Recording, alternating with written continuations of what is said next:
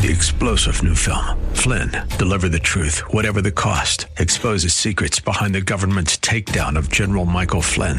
Flynn knew what the intel world had been up to. He ordered the first audit of the use of contractors. This set off alarm bells. He told the truth. He was the most dangerous person for Donald Trump to hire. They had to get rid of Flynn.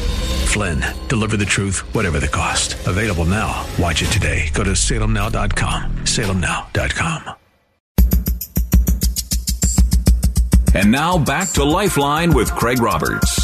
Thanksgiving season is once again upon us as we think of family and friends, meals and menus, and gathering together to certainly celebrate the great abundance and richness that we as Americans enjoy. Even in spite of the current economic downturn, America is still the most blessed nation on planet Earth. Now, there are plenty of books on the topic of cooking and feasting. There are certainly books on fasting and dieting if after Thanksgiving you are inclined to lose a few pounds. But how about one on feasting and fasting from a uniquely biblical perspective? I think they've kindly come up with a book that's never been written before. And joining me right now is the editor of this wonderful book, assembled by 34 independent writers looking at feasting and fasting toward God. The book is called The Spirit of Food, and Leslie Leland Fields, great to have you on the show with us today. Well, thanks for having me. I'm happy to be with you. You know, we talk about Thanksgiving, and certainly our thoughts turn toward the Thanksgiving menu and getting family together and celebrating this uniquely American holiday. Where did the concept come of sitting down and gathering the caliber of authors that you have here to talk about spiritual perspectives, I guess we'll call it, on food? Well, you know, I've been watching the whole sort of food movement, you know, what's been going on in the last 10 years in American culture over food. And it's been really interesting. I think that we have become, as a culture, more and more interested in food, and we know that because there's the Food Network, and there are all these shows that are about cooking food, eating food. Isn't there one called Bizarre Foods or something? Oh yes, Yeah, I haven't seen it, but so there's clearly just a huge fascination, a growing fascination with foods. But there's also a parallel thing going on, and that is, and of course they're very closely connected, and that is the whole obesity issue. So we've got a real fascination with food.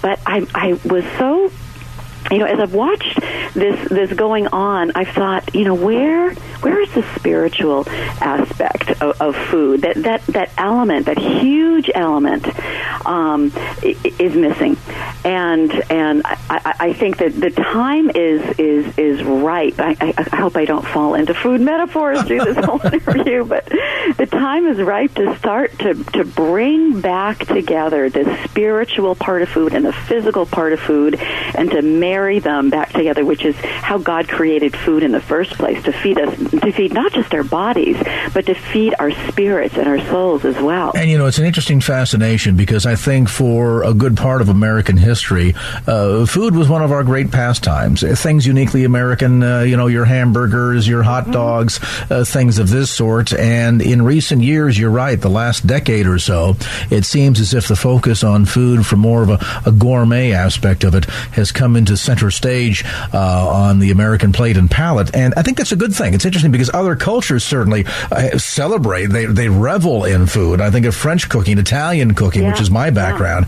Now to see sort of that focus on higher caliber, higher quality of food, and all that goes with it, which is interesting because, it's one thing to slap a hamburger on the grill and in 20 minutes you're eating.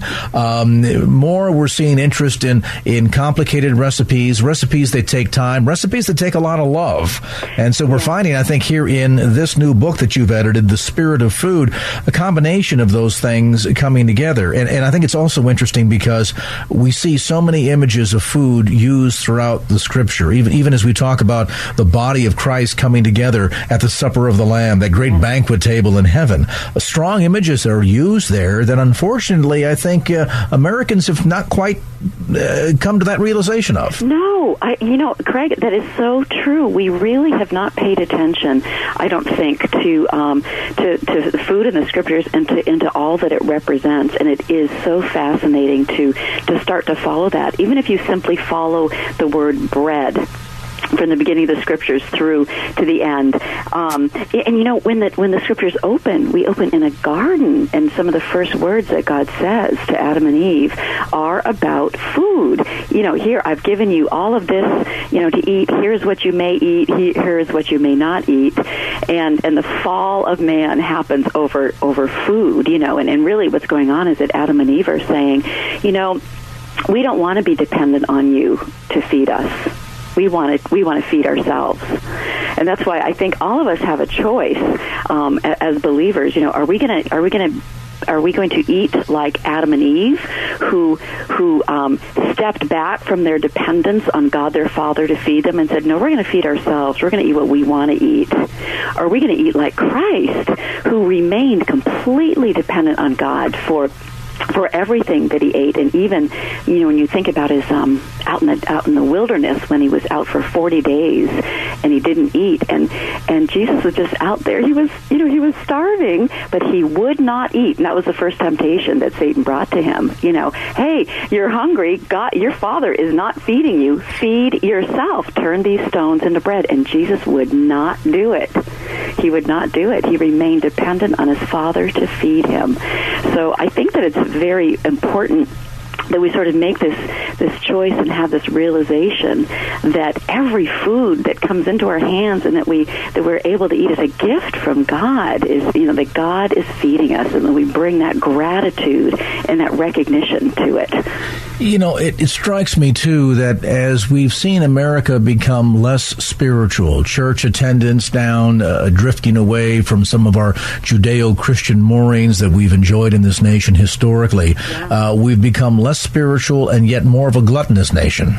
Obesity significantly on the rise, and it almost makes you wonder, as we draw the strong parallels that we see between spirituality and food from Scripture, this idea that we're eating more in an attempt, and a false one at that, to try and somehow satisfy ourselves, to satisfy a hunger that in reality is only met from spiritual renewal. And I think of the images as you were talking, Jesus referring to himself as the bread of life.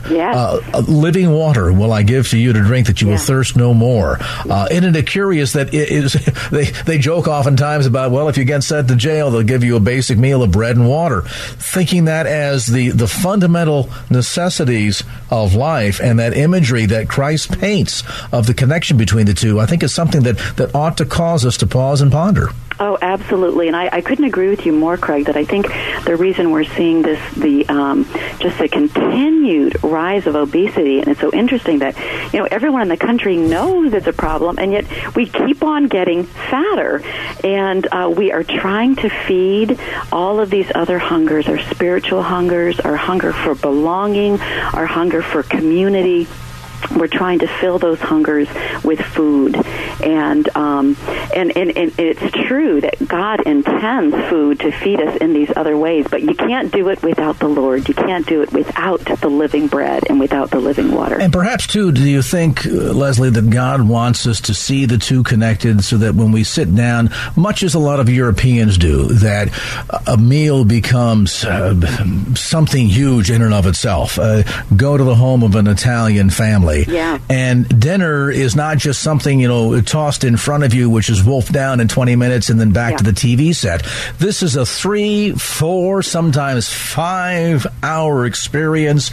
Meals brought out, the meal brought out course by course. You linger over this, and you relish in the smells and the flavors and the textures, and you spend time talking and dialoguing with friends and family around the table. It takes on an entirely different feel, and a very spiritual one, I think. It really does. And the table, if you follow the word table through the Scriptures, that's another fun word to follow. You'll see that table is always the symbol, both sort of the symbol and the reality of it is about communion and about relationship. And Jesus talks about talks about heaven when he's at the Last Supper and he's breaking the bread and he's saying, "This is my body broken for you." And we always concentrate on those verses, but then a few verses down he says, I confer on you a kingdom that my Father has conferred on me, and you will come and sit at my table and eat with me.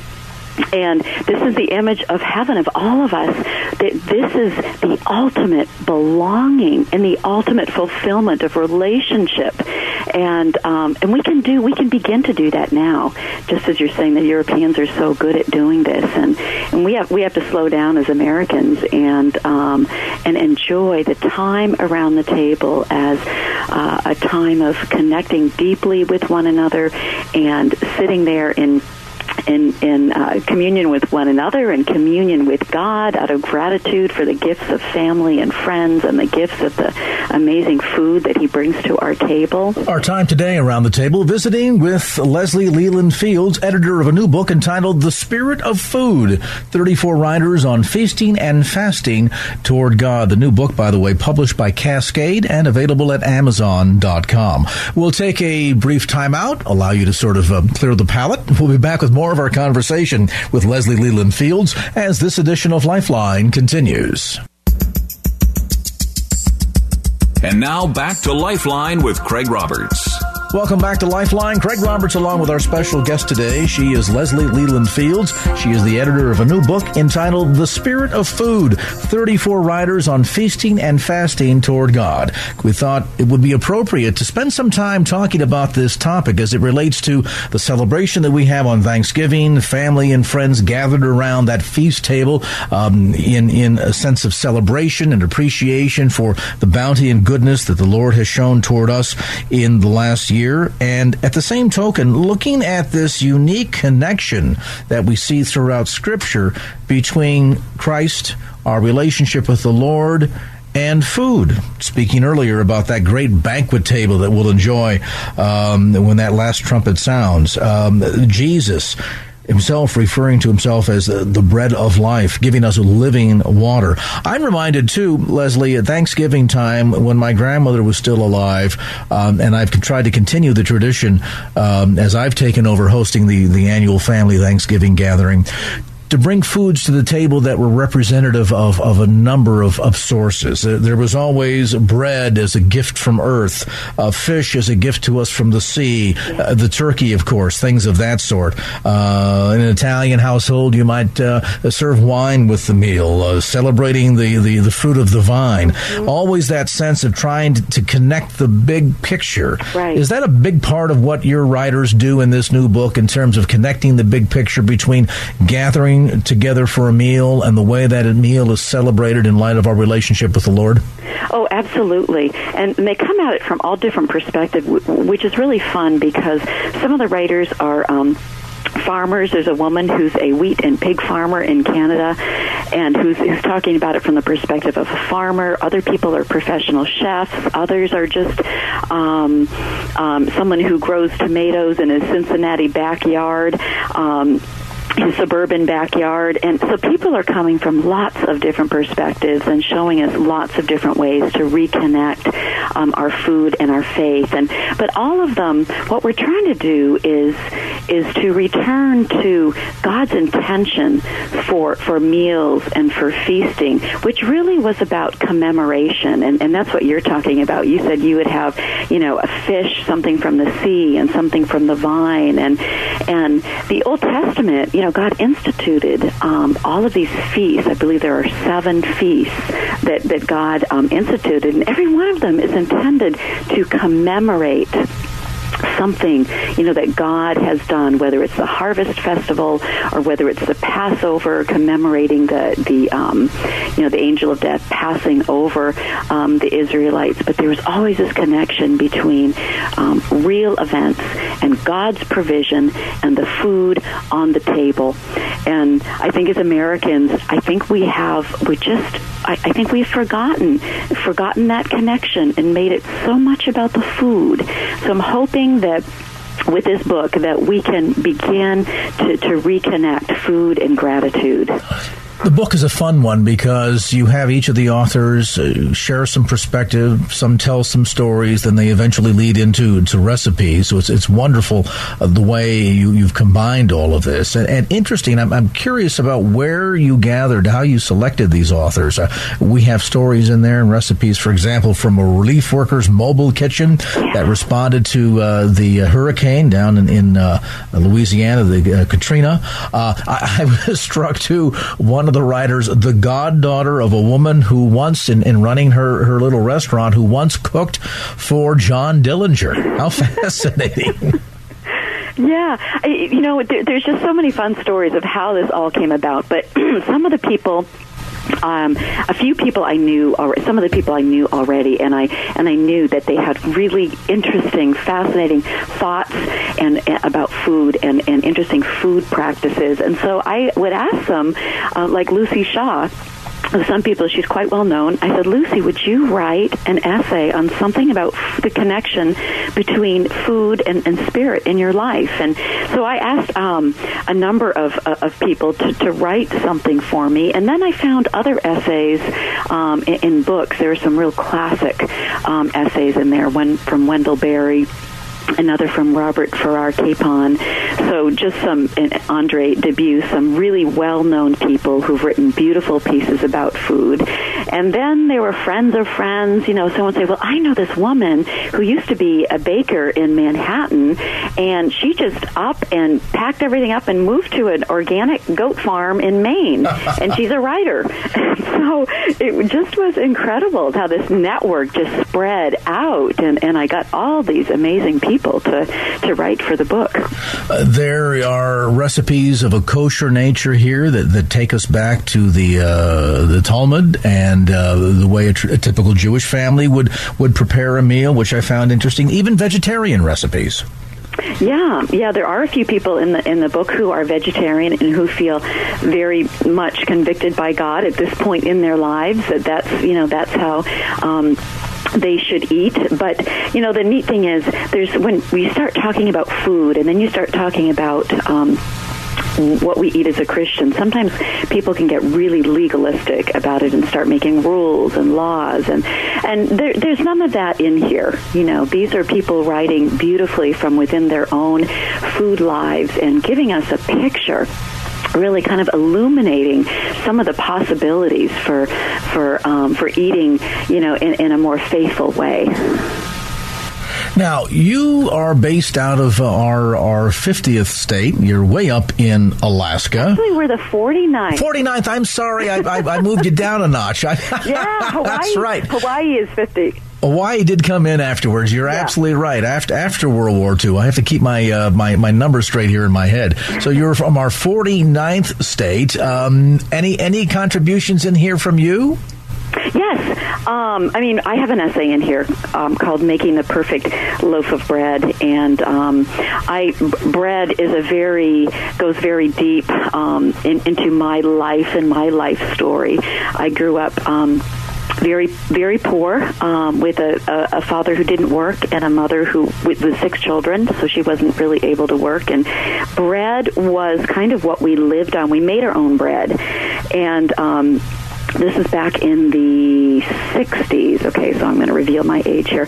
But so we made 21 loaves of bread a week, and that was our main source of food. We didn't have a lot of food, but we did have this bread. And so I grew up making bread, 21 loaves a week, and I've made all my own bread out at our fish camp. We live on an island off Kodiak Island in the summer where we commercial fish for salmon, and it's very remote, and I make all of our own bread out there. So I'm really looking and weaving together my own life story with bread, together with all the biblical imagery of bread and the significance of bread. And I'm also asking the question about perfection. What is perfection, and what is the value of our human making? Because there's a recipe out there now online. I'm sure all the bread makers out there know about it. It's called no-knead bread. You can make this wonderful bread without kneading it. I mean, it basically makes itself, just by sitting overnight. And to me, it is a wonderful bread, but it's sort of tragic to think that you don't have to put your hands in the dough.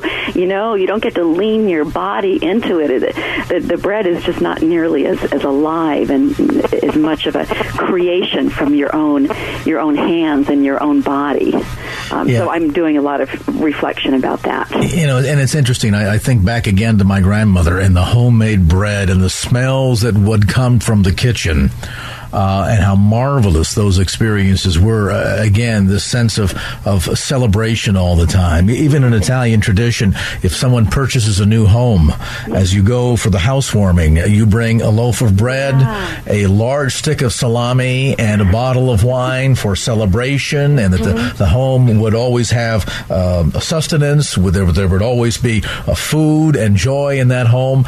Lots of just strong images that I think as we sit down and enjoy our meal on Thanksgiving, or even as folks go to prepare it, that this should be less so about the time it takes. And sometimes we get caught up in all the details and don't really enjoy even the celebration that can be a part of the celebration that happens once you break the bread, once you sit down to feast, and that is just the process of the food preparation itself. Absolutely. Yes, that's what I want to say, too, is that we are so speed-focused and convenience and efficiency-focused, and I'm just as bad as everyone else on this.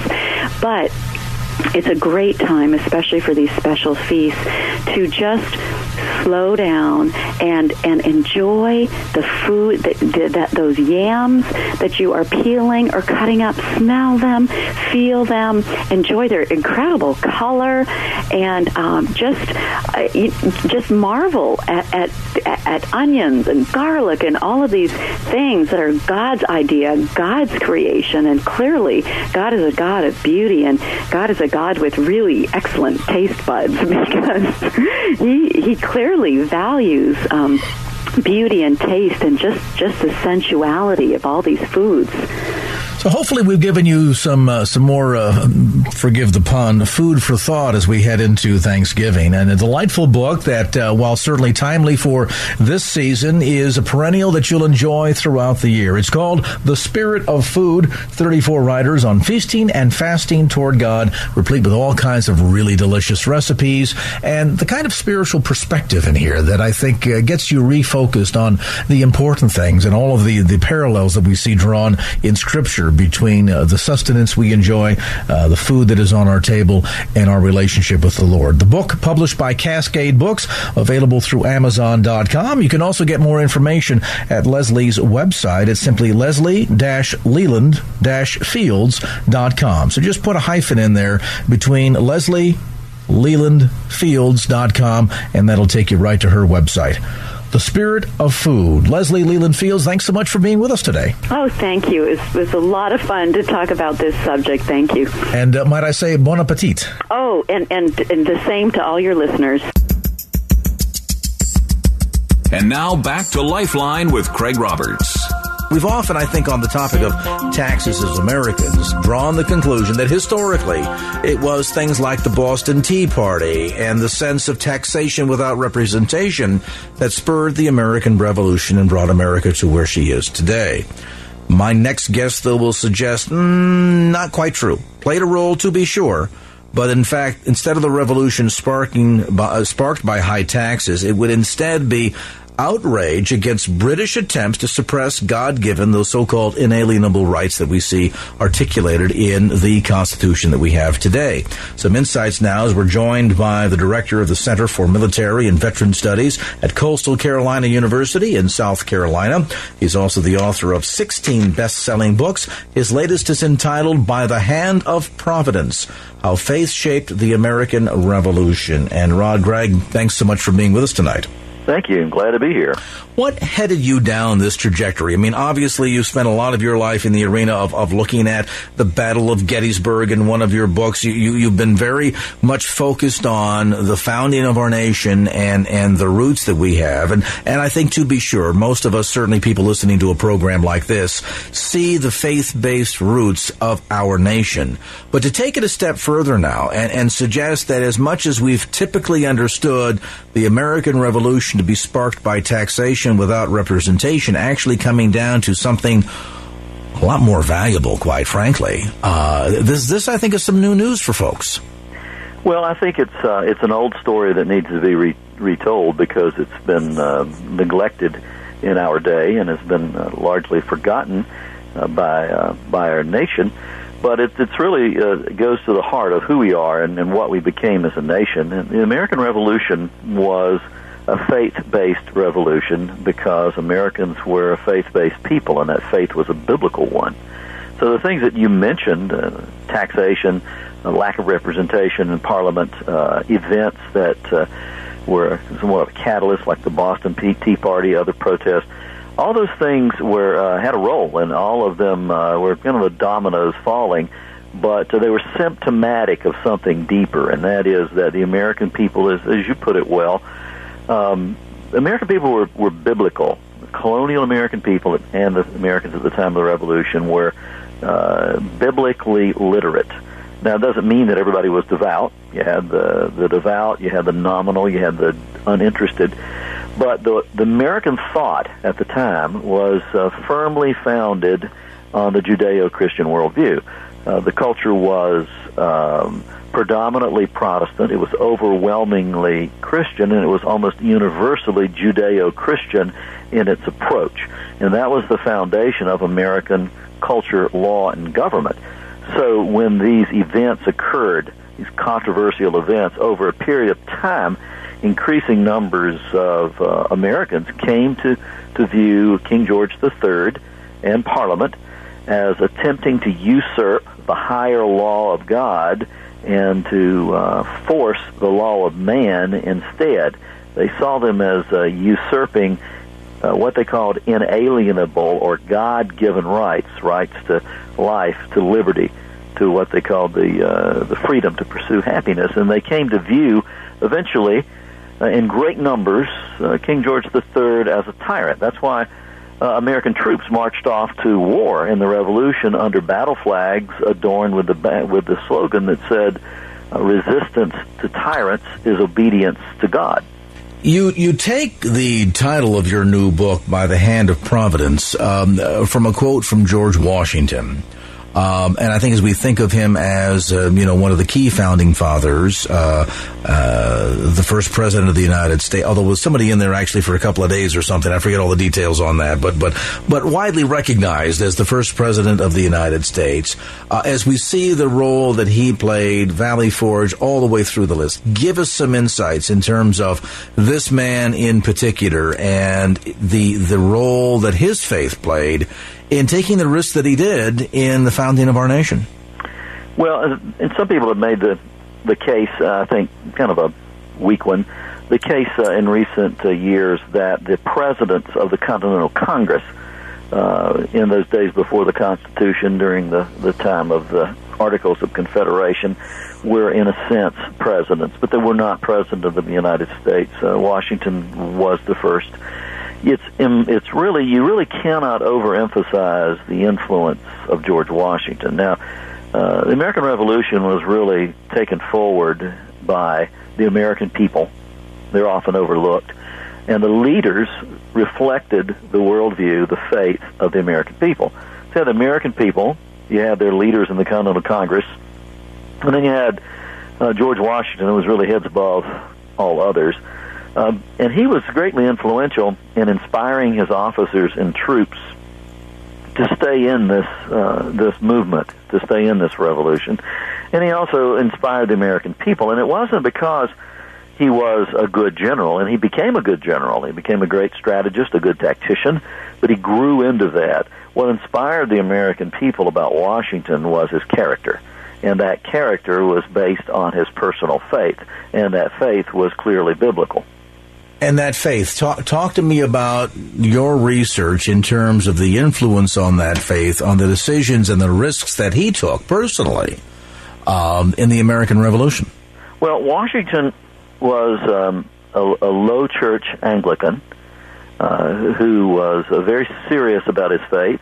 He was quiet about his faith. He wasn't the kind of man who would sit around like Sam Adams, for instance, and engage or lead a dinner time theological discussion.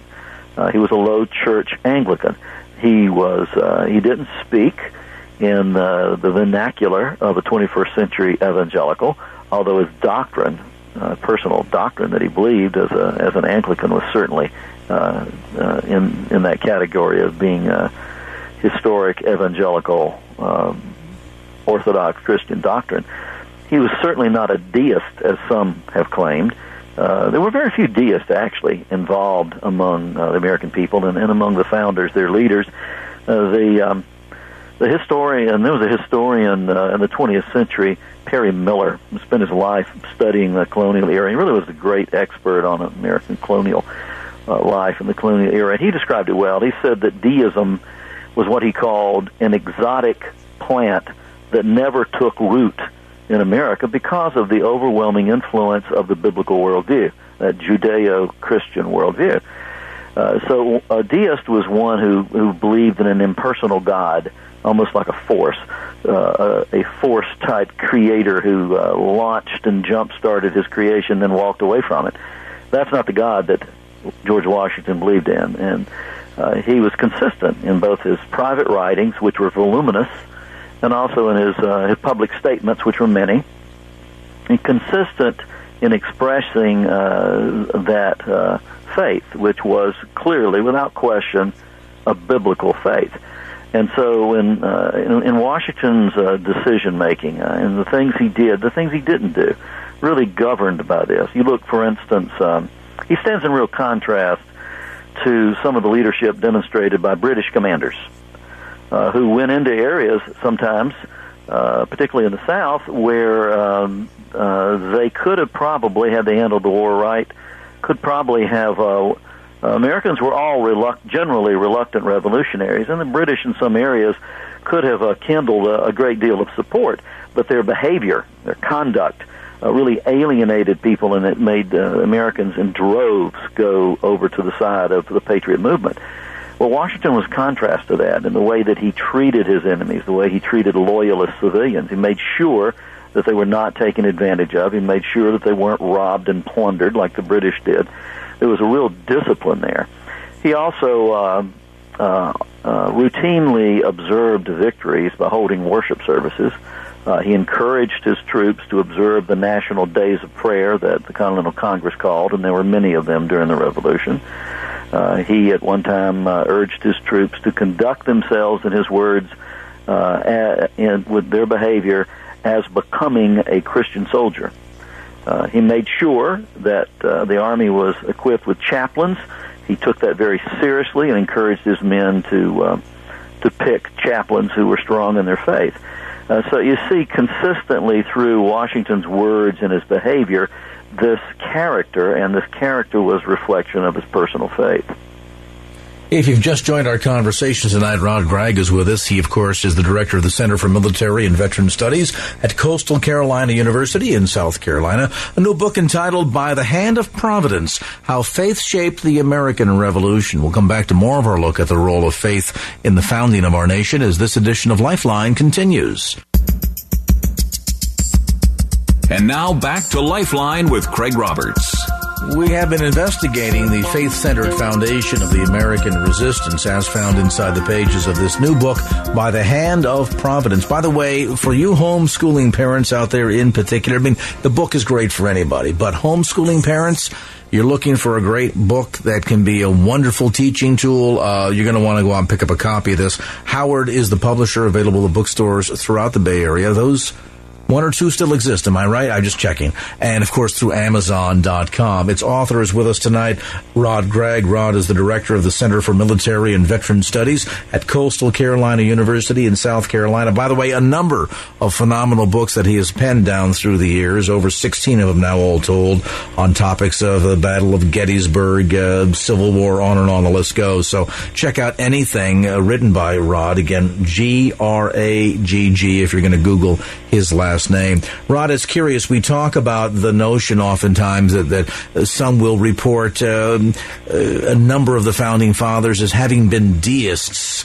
I find it curious because if we look at the actions of these men and the great risk that they took, the personal sacrifice, it would seem to me that it would take an individual of greater character and a sense of higher calling than just somebody who casually acknowledge the existence of deity out there. It seems to me that most of the actions of these men in the founding days of this nation were people that were willing to sacrifice for a greater good because they knew the God that they served.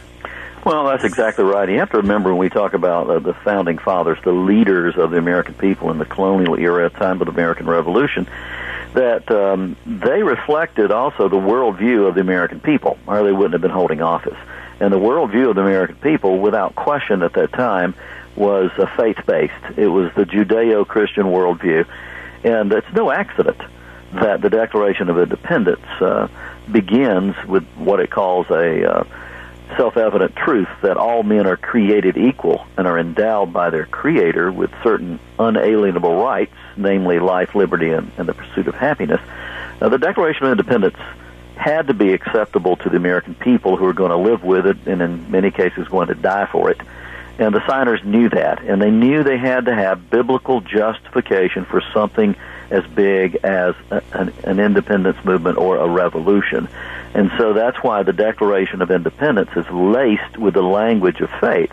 Half of it makes the case against King George III, because Americans came to view him in great numbers, as did these crafters of the Declaration, as a leader who was unfit to be a ruler of free people, because they had come to view him as a tyrant who intended to usurp the higher law of God and replace it with the law of man. And Americans, being biblically literate, were very conscious of the whole biblical doctrine of submission to authority. And so they were reluctant revolutionaries. And not until the great numbers of them came to believe that he was attempting to usurp or take authority over the higher law of God, did they move into the ranks of revolutionaries.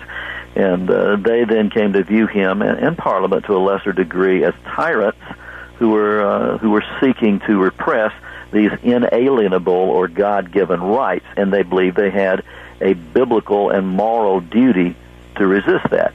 Now, as far as the leaders and those who are deists, that really is something that has been greatly exaggerated in our day, and it really probably reflects more about where American culture is today than it does the historical evidence of that time. Well, to be sure. I mean, the attempt, I think, too, to take God and faith out of the equation, to kind of neutralize America's stand historically on the position of faith, and kind of eradicate our faith-based roots. I mean, let's face it, if you can eliminate that at the foundation, it's much easier then to move forward in not only creating a religion-neutral America, but in some corners, even a religious hostile America. Well, the great unreported story of our day, of the last 50 years, is the shift in the national consensus, or the shift in the worldview of America's leadership from a historic, traditional Judeo-Christian worldview that holds that God is the authority over all things and God should be the central focus of all things, to a man-centered, secular, or humanistic worldview that says that man, not God, is the authority over all things, and that man, not God, should be the center of all focus. Now, that's a seismic shift, and why it's having a trickle-down effect in the American population. You can see that the leadership in America, in virtually all fields, has really shifted in that direction, in the field of business, law, government, entertainment, the popular media, the culture, popular culture, the media, the news media, movies, television, healthcare.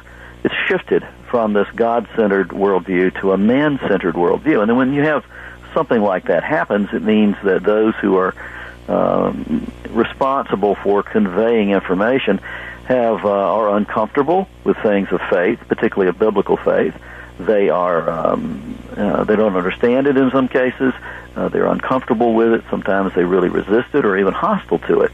And so for those reasons, I think that the fundamental foundation of America's origins as a nation, which was faith-based, and that faith was the Judeo-Christian worldview, has really almost been it's been neglected. It's and it's to a point that most Americans today, or at least many Americans today, don't know the story. Yeah, and sadly enough, and of course the irony is we see the manner in which this is demonstrated, the results of which are demonstrated in society and the world around us every single day. I mean, look at the disintegration of what's going on in our country morally and economically. There's proof positive, and even more so than what ought to be a firmer drive to return back to the understanding of our faith-based roots, the acceptance of the reality that colonial America was built on a foundation of biblical faith, and that any time you waver from it, you are going to be open for some pretty scary times, which we find ourselves in these days. By the hand of Providence, how faith shaped the American Revolution, and hopefully will be the guide to the next one. That's my subtitle, my sub-subtitle. Rod Gregg, its author, our guest on this segment of Lifeline. Again, a number of great resources that Rod has penned down through the years for those interested in a real, legitimate view of the faith influence on the founding of our nation. Then, too, again, for parents out there that are homeschoolers, if you're looking for great teaching content, then, again, Google his name, Rod Gregg. You can find lots of great resources, too, all of which available on the web and through Amazon.com. By the hand of Providence. Well, that's going to do it for this edition of Lifeline. Thanks so much for being with us. And if there was anything you heard on today's show that you'd like to hear again or share with a friend, grab a copy of the Lifeline podcast. Simply log on to KFAX.com. That's KFAX.com for the Lifeline podcast. Our producer is Wanda Sanchez. I'm Craig Roberts. Till next time round, remember, just don't keep the faith. Get out there and share it and make it a great evening. So long. Opinions expressed in the preceding program do not necessarily represent the views of the ownership, staff, or management of KFAX. Copyright Salem Communications, all rights reserved.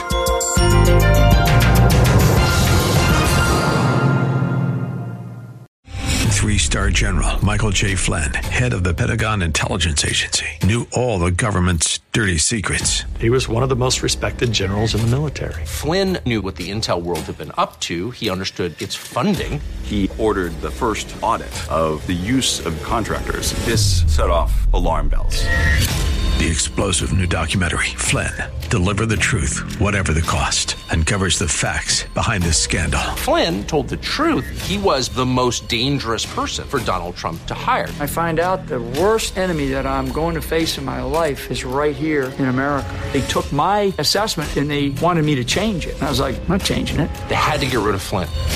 With in-depth interviews, archival footage, and never-before-seen personal records of the man behind the headlines. I just felt like I was drowning. Flynn, Deliver the Truth, Whatever the Cost. Available now. Watch it today. Go to salemnow.com. salemnow.com.